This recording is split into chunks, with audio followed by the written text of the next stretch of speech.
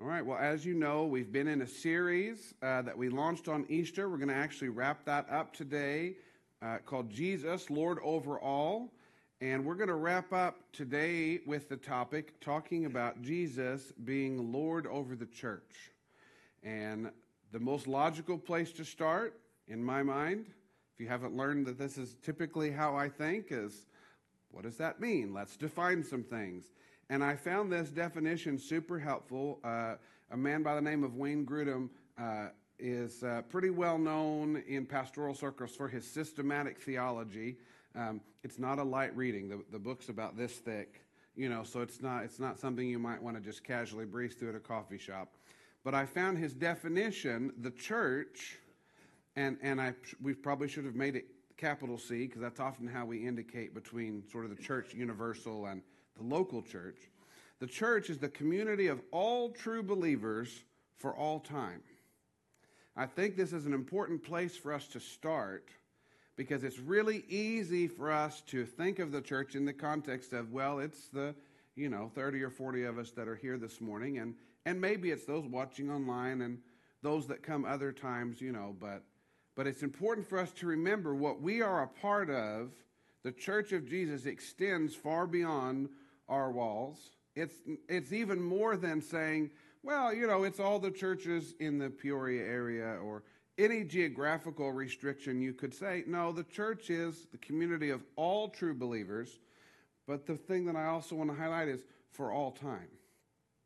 And that might sound a little strange, but what that means is all of those who have become true believers and followers of Jesus all the way in times past are also part of the church. And they're now, if they're no longer living on this earth, are part of that great cloud of witnesses in the heavenlies, but they're still part of the church. And it's important for us to remember, we don't have a monopoly on this thing.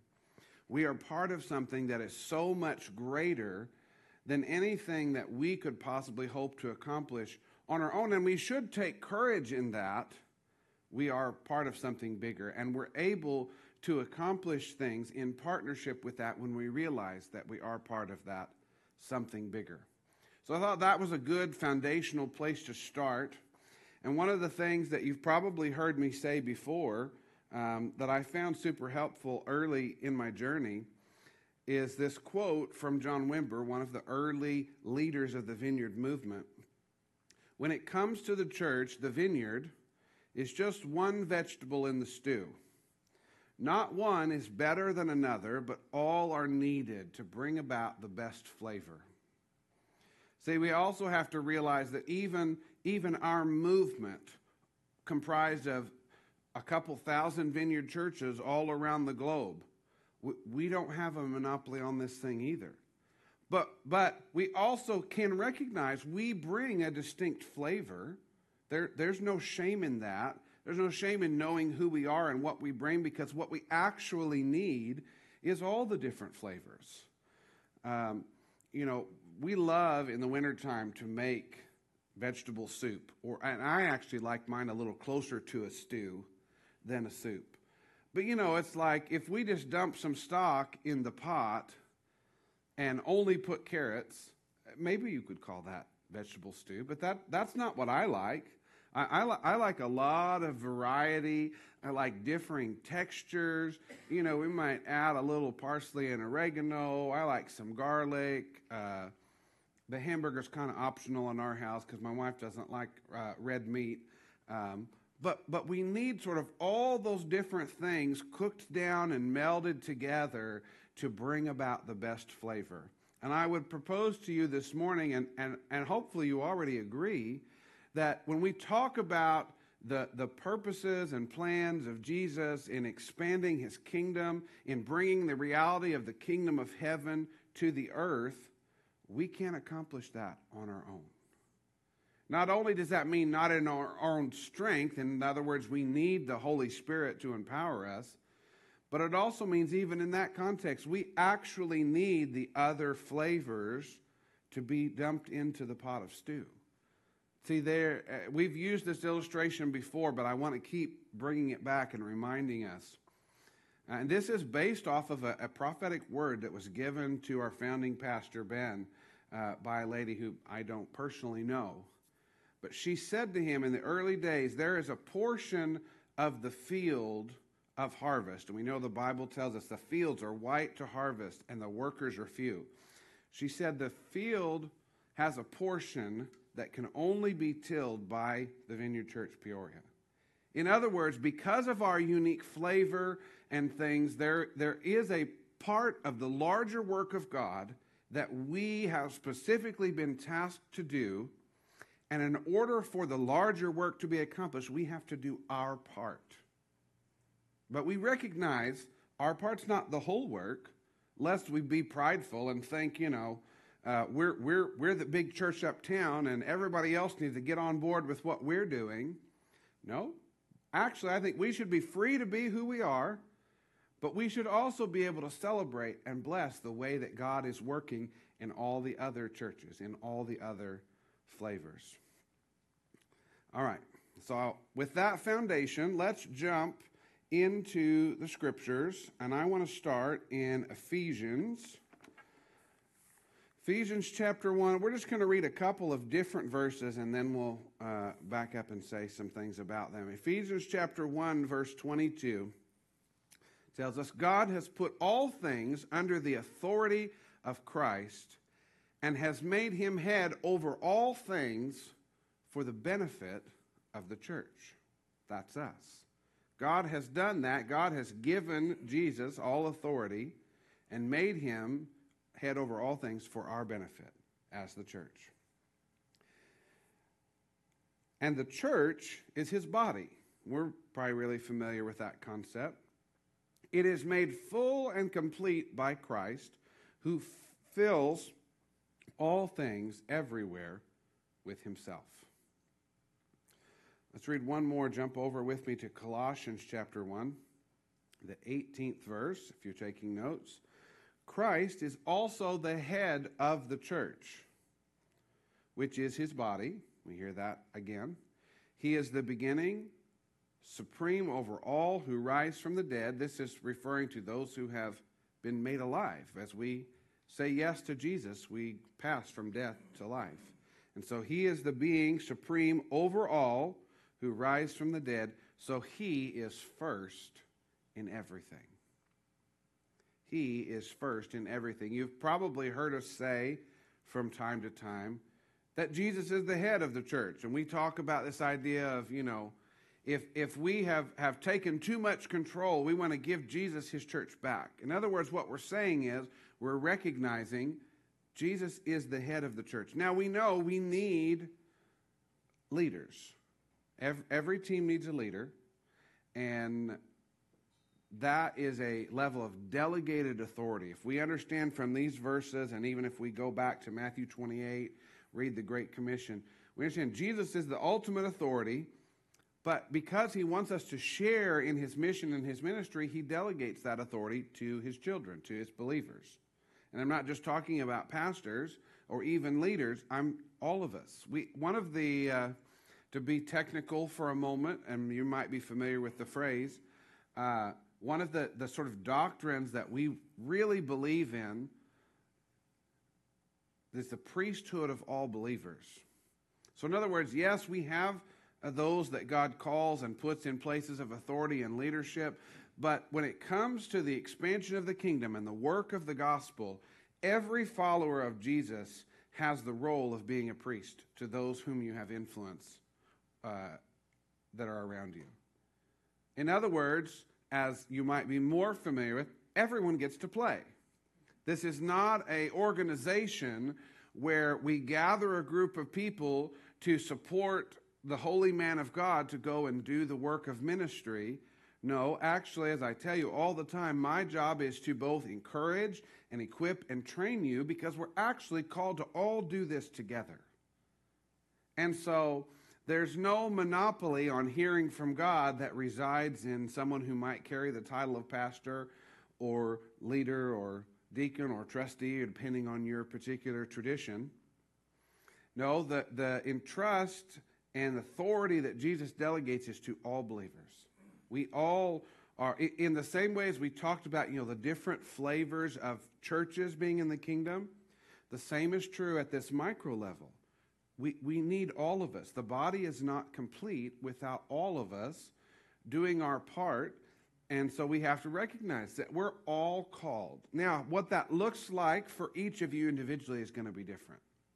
There are different ways that works itself out, because I believe that Jesus made no mistake in the way that he created you, in the way that you're wired, and the things that are your strengths. Jesus wants to work with those things so that your particular way of expressing that common shared goal can look different.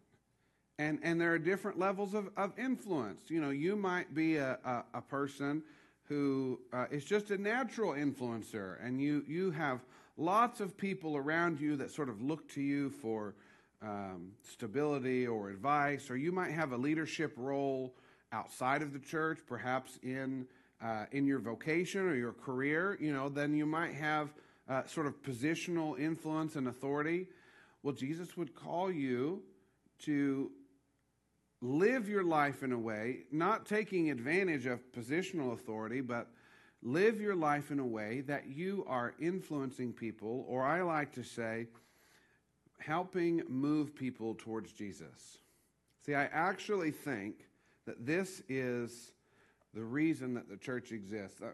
Back up, if you're familiar at all with popular sort of business books and some of the authors kind of in that arena, one of my favorites is Simon Sinek, if you're familiar with him. And he writes a book called The Golden Circle. And one of the main premises is when you're setting out to do something, and whether it's starting a business or an organization or whatever, is start with why. Sort of the inner circle is the why. What is the why that drives what you're doing? And then you go on in the outer circles and you get to things like strategy and how do we accomplish this, and what are the particular activities that we do, but it all starts with why. And this is something that's really important for us to understand as a church. Why do we exist? What is our purpose? And it's the same as individual believers and for us corporately. The church exists for that purpose of moving people towards Jesus. If Jesus is the center, and if we're following Jesus, if we're hopefully in our own lives moving towards Jesus, our purpose is to help. And again, we're not talking right now about well, how do we do that? Well, there's a million ways we do that. And there's lots of different expressions. There's ways that it looks. But that is the why. Because what we have discovered, if we have decided to follow Jesus, if we've been on this journey, and you see this language gives you freedom to, again, you can be anywhere on that journey. It's not about how far you have progressed.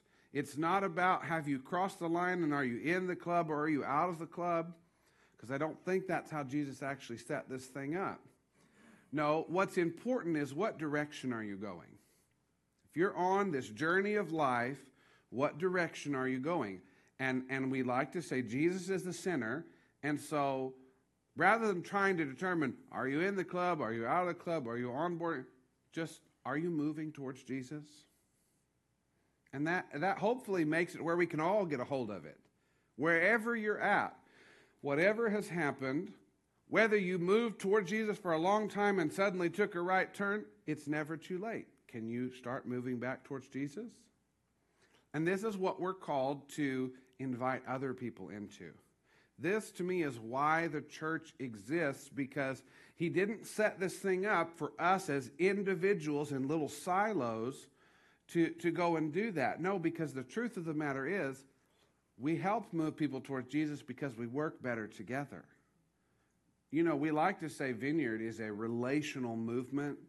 We accomplish things better when we have relationships with each other. I brought up in our prayer time this morning this idea, the Bible says iron sharpens iron. Like just the fact of us sort of rubbing shoulders and being in proximity to each other, we can find encouragement. We can find that we're actually sharpened in our skills. And that's what we want to invite people to in the context of community, as we explored in the last series. We want to collectively invite people and move them towards Jesus at the center. That's our why. And you know, you can talk about the spiritual aspects of that those who don't know Jesus at all in a relational way, just as a young man I told you about at the retreat, you know, that went and got baptized in the icy cold lagoon. Like, that was because he was invited. He was drawn by the activity around him, and seeds had already been planted. You know, I don't think it was probably the first time he'd heard about it, but because of the seeds that had been planted, and then in an environment of seeing and connecting with the drawing of Jesus and the experience of worship, that helped him take that next big step to move towards Jesus, to make, just as we celebrated a couple of weeks ago, that public declaration that, yeah, I'm going to follow Jesus, both in his death and in his resurrection. But he took a step to move towards Jesus. For us as a church, we need to think about this. We need to pray about this. If this is our why, and maybe you've never thought about it in that way. Maybe you've never even considered the why. Because honestly, probably if we took a poll and said, well, you know, why does the church exist? Probably get a lot of different answers. And I honestly think probably a lot of them would be great. I probably wouldn't even necessarily be able to say that they're wrong, but I like to try to simplify things. If we have a strong, compelling why, and the way that this becomes compelling is the closer I personally move towards Jesus, and the closer I get in proximity to him, the more real he becomes. The more he impacts my life. The more he shows me what he's like. And this is the undeniable reality. The closer in proximity you get to Jesus, the longer you see him, look at him, follow him, be transformed by him, you will actually become more like him. And in experiencing that transformation and that reality, it will become all the motivation you need to realize his goodness. The Bible says it's the kindness of the Lord that draws people to repentance. As we get closer to Jesus and we more fully realize how good he really is, how kind he is in the way that he does things in our lives, in the way that he, we think as human, we often talk about, well, that was just set up for failure. I think Jesus is regularly, nearly constantly, setting us up for reward and victory. Now, we don't always experience it, right? Because we're not always listening and tuned in and following that thing. But whenever you're in any given situation and you have a choice, Jesus is trying to set you up. It's the same thing. Let me back up and talk about this for a second. In the garden, you may wonder why. Why did Adam and Eve have that choice? Like, why couldn't God have set this thing up that there was no tree that they would have to be tempted by that would cause sin? And why couldn't he just eliminated that? I said, everything's perfect and good. Because the invitation of the Father is that you get to make a choice. But he's trying to set you up, not to trip you up and not to get you to fall and mess up. He's trying to set you up for reward, but you need to be able to participate. You need to be able to have a choice in what you choose.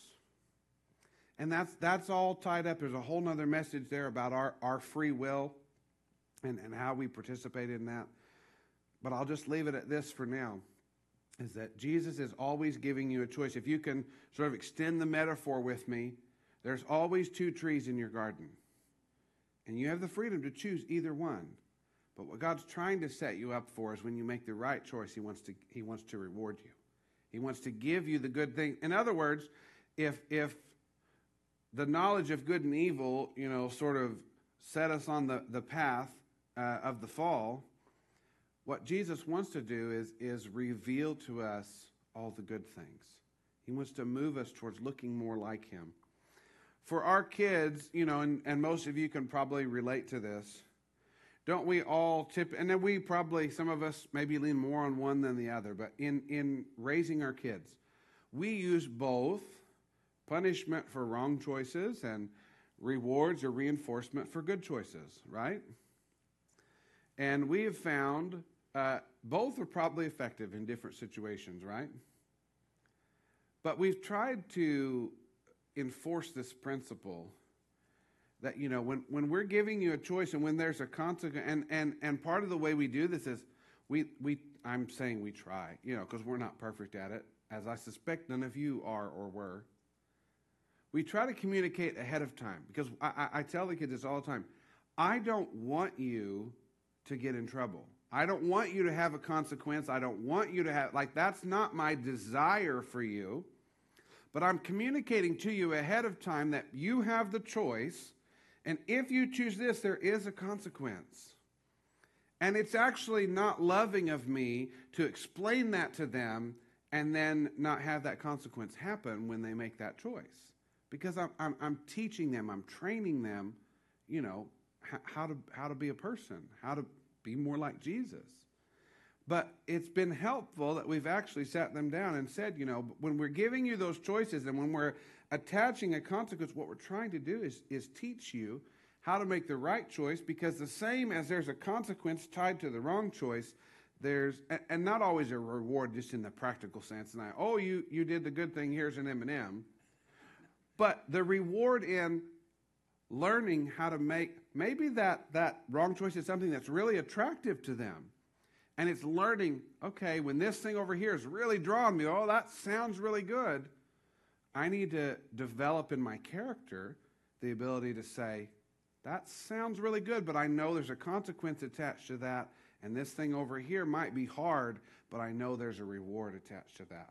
I know there's something good. And what kids don't yet understand at the age of my kids is that's developing in that character the ability to say, this is a hard thing, but I know it's because it's less about the action. It's less about what we do or what we don't do. What's happening is it's making me more into the person, the type of person that Jesus has created me to be. That if we look again at the example of Jesus and how he lived with temptation, and yet he didn't succumb to that temptation. I don't think that Jesus was insulated and didn't feel the draw of certain things, that it didn't sort of tug it.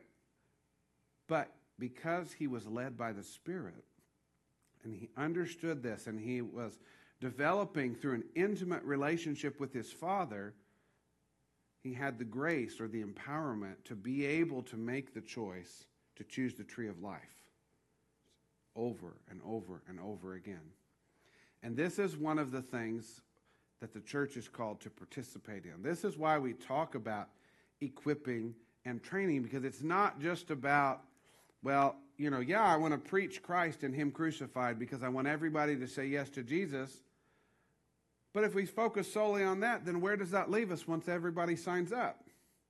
Are we just supposed to sit around and wait until he comes back again and live life and be merry and come what may and none of it matters? No. See, what's wrapped up in this why is the fact that there's a task to be accomplished, which we have a significant part in, that is actually far beyond our ability to actually accomplish. If we reach that point, where everybody has said yes to Jesus, everybody has moved towards him, then we can hang our hat up. But I suspect we're probably far enough away from that. We don't really have to be concerned about that yet.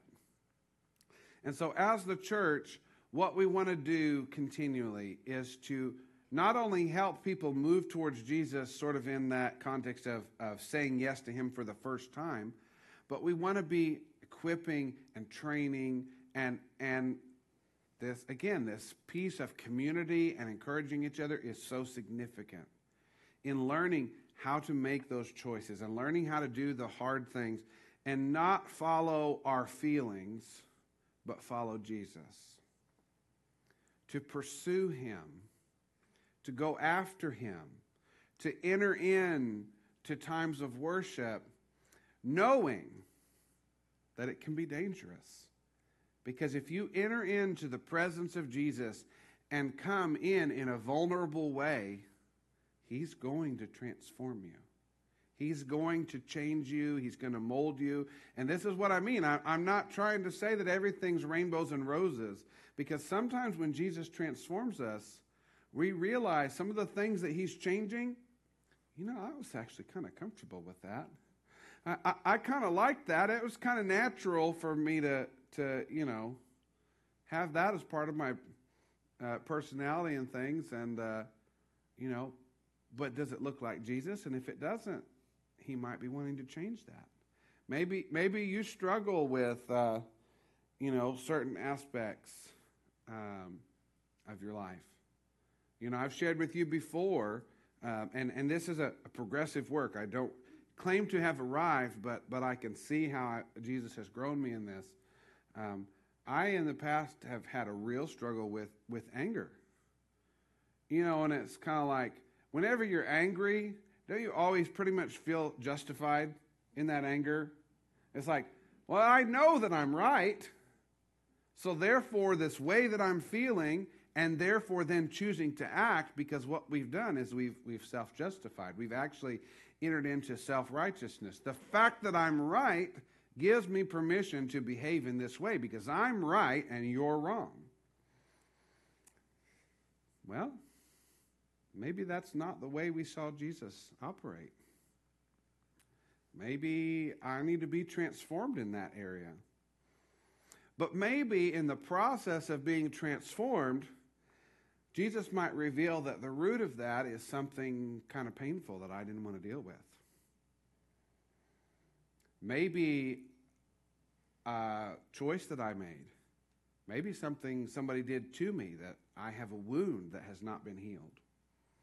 So I'm just trying to paint the picture for you that I encourage you to enter in. I encourage you to be vulnerable because Jesus is trustworthy. He is trustworthy to, in other words, he's not going to lead you into a place where as you expose a wound that he's going to jab his finger in it and say, yeah, I bet you wish you didn't do that. No, he wants to come and bring healing. He wants to sort of get that balm or that salve but that doesn't mean it's not painful. This is what I'm trying to get across. But we have to be willing to endure that pain and follow the good Father and let him bring the salve and heal the wounds so that we can be more like him, so that we can be more free, so that we can be more like Jesus.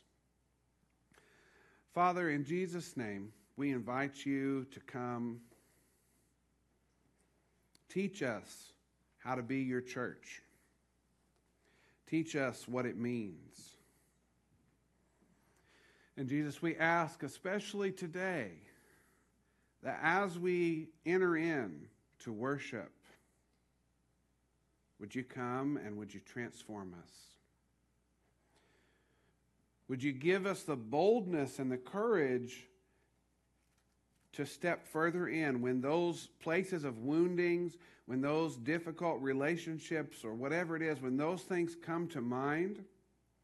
Would you give us the courage and the strength to not close that back up and hold it in, but to actually hold it open and bare before you so that you can come in and speak life, so that you can heal our wounds, so that we can become people who also partner with you in healing others. As we know, hurt people hurt people.